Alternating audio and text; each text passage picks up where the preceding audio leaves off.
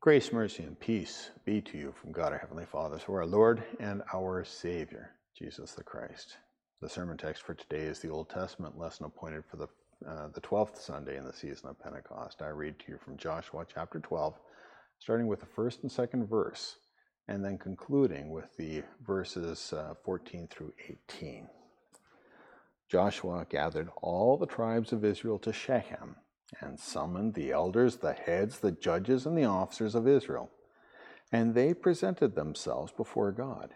And Joshua said to all the people, "Now therefore fear the Lord and serve him in sincerity and in faithfulness. Put away the gods that your fathers served beyond the river and in Egypt, and serve the Lord.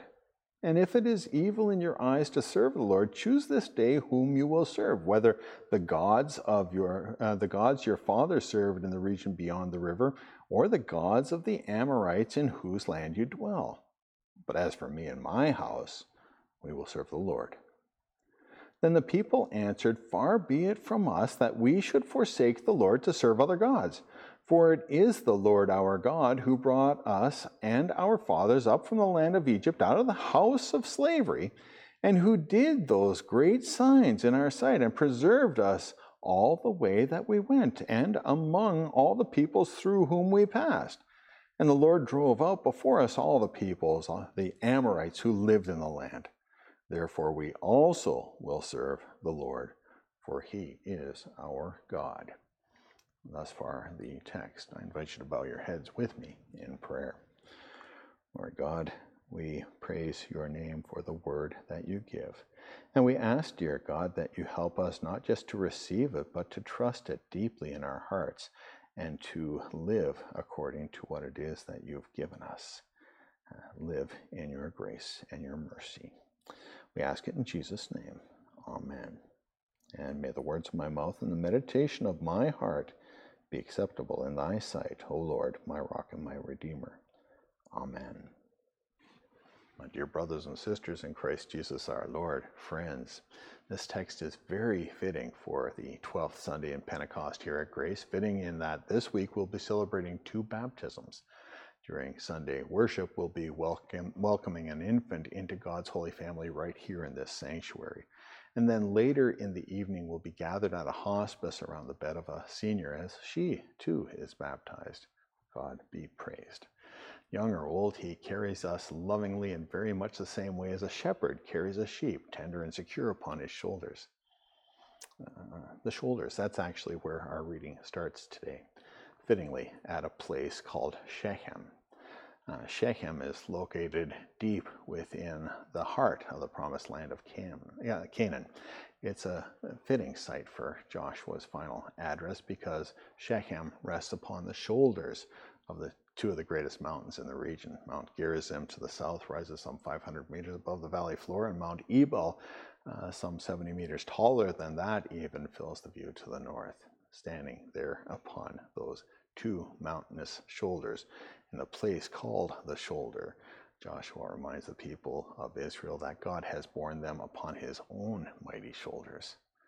Joshua recounts to them, first of all, how God lifted them up. He starts with a single man. He talks about Abraham, who, for all intents and purposes, old and useless as he was with respect to his age, and as good as dead as he was, and through his aged wife Sarah, God raises up their entire nation. God carries Isaac, Jacob's son, safely upon his shoulders at Moriah. Isaac's son Jacob and Jacob's 12 sons are likewise carried. God spares them from famine through Joseph. God releases them all from captivity in Egypt after that. And after leading them through the Red Sea on dry ground, he destroys Pharaoh's army with a mere blast of his nostrils. Though they sinned against God, God leads them through the wilderness and sustains them for 40 years, giving them manna and quail and water to satisfy the needs of their bodies, and his holy presence to satisfy the needs of their soul. He wins the victory for them as they cross the Jordan River. Victory after victory, actually. He takes the land and gives it to them, all of Canaan. God's mighty shoulders bears them through it all. And now it's time for Israel to make a decision, standing there upon those two mighty shoulders. At Shechem, Joshua says, "And if it's evil in your eyes to serve the Lord, choose this day whom you will serve, whether the gods your fathers served in the region beyond the river, or the gods of the Amorites in whose land you dwell." Note that Joshua uses these very specific words here. He's not telling Israel to choose between the one true God and the other gods. He's saying, if you've already rejected the God who has carried you thus far, regarding him as evil in your sight, you have two choices left. These are the things you can choose from. You can choose to worship the gods of Egypt or the gods of Canaan.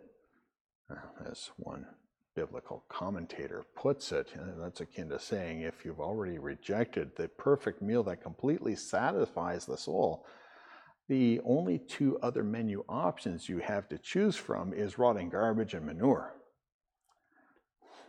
Blunt as that may sound, Joshua's question is being asked of us as we rest in our Shechem, here upon the shoulders of our Almighty God. Our Almighty God has carried us to this point. He's done that in love.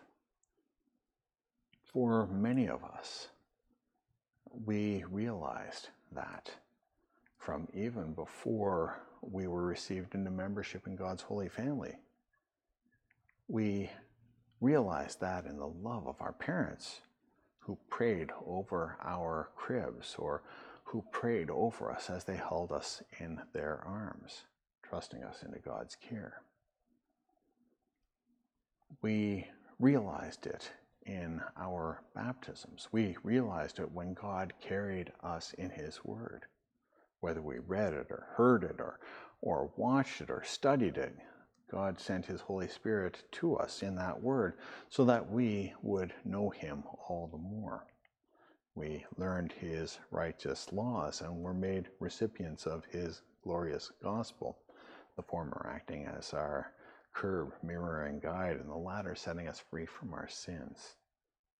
For those of you who haven't heard those terms, the law, the Ten Commandments, establishes curbs or sets boundaries in the human conscience which we shouldn't cross.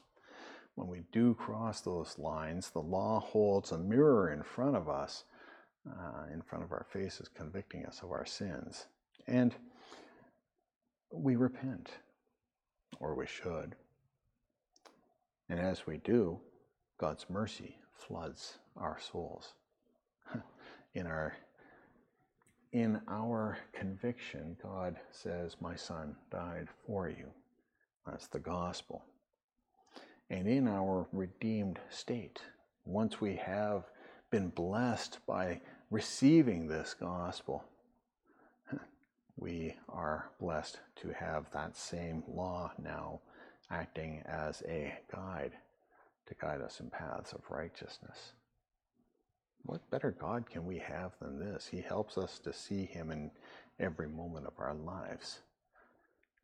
He warns us of sins. He convicts us of sins. He washes us of sins. And then he teaches us to walk according to his ways.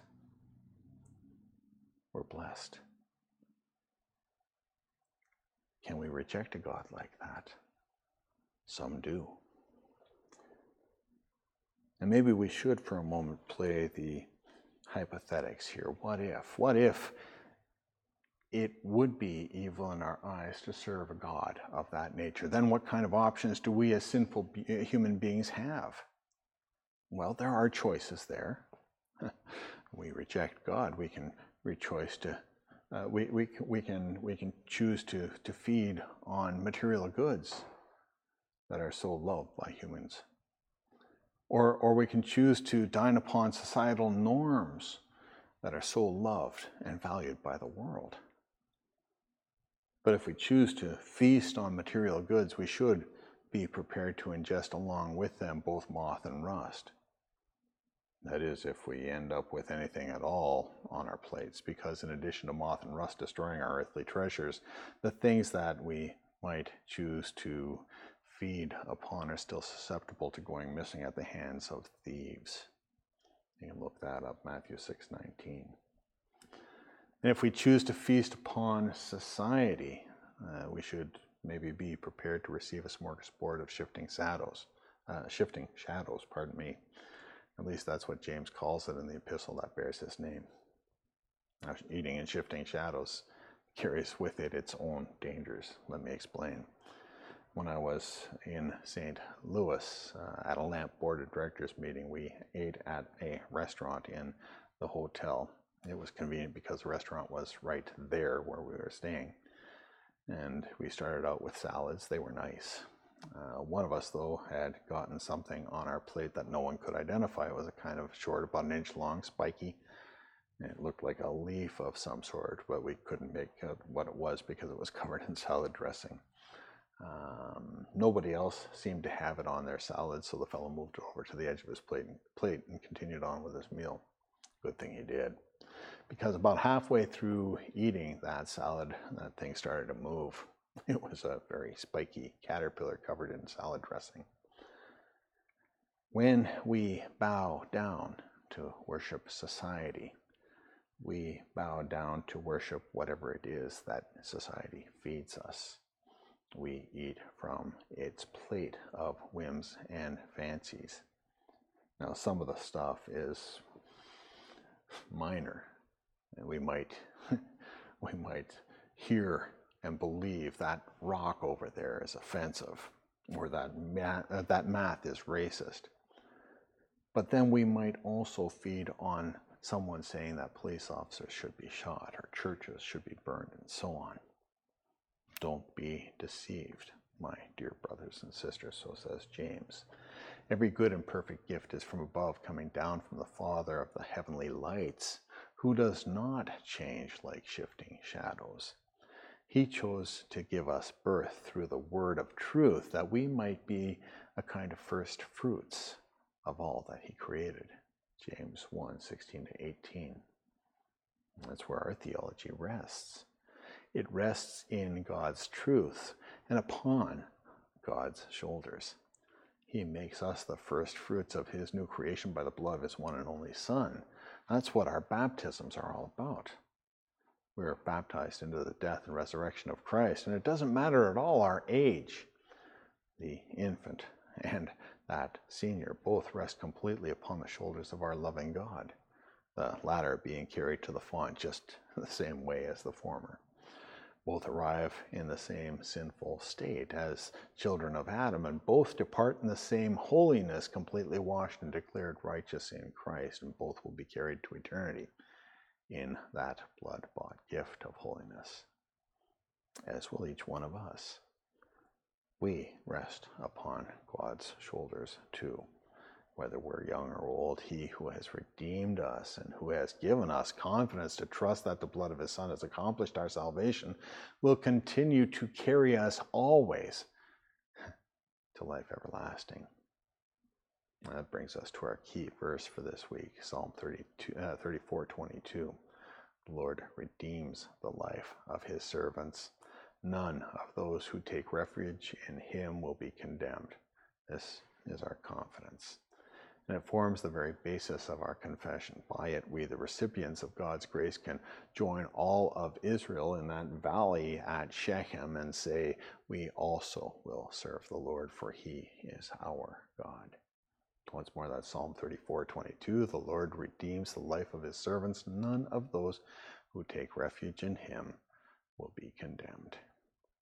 May you be blessed in what it is that you've heard today, and remember especially upon whose shoulders you rest. Whether you're baptized or whether you're looking forward to being baptized at some point in the future, may God grant you to know that he has carried you and has cared for you thus far, just as he carried and cared for Israel, and that he will continue to do so for all time through the blood of his Son, who died and rose again to give you newness of life, and in whose name we all say, Amen. Let's pray. Gracious God, Heavenly Father, we thank you. You have chosen to rescue us. You hold us on your shoulders. And Lord God, that you do that means that we don't have to enter into question as to whether or not we're going to live societally or materialistically, but instead we're gifted to know that we're going to live in you. Help us to always make that our confession and make that our life. We ask it in Jesus' name. Amen. And may the peace of God, which passes all human understanding, keep your hearts and your minds in Christ Jesus your Lord. Amen. And amen.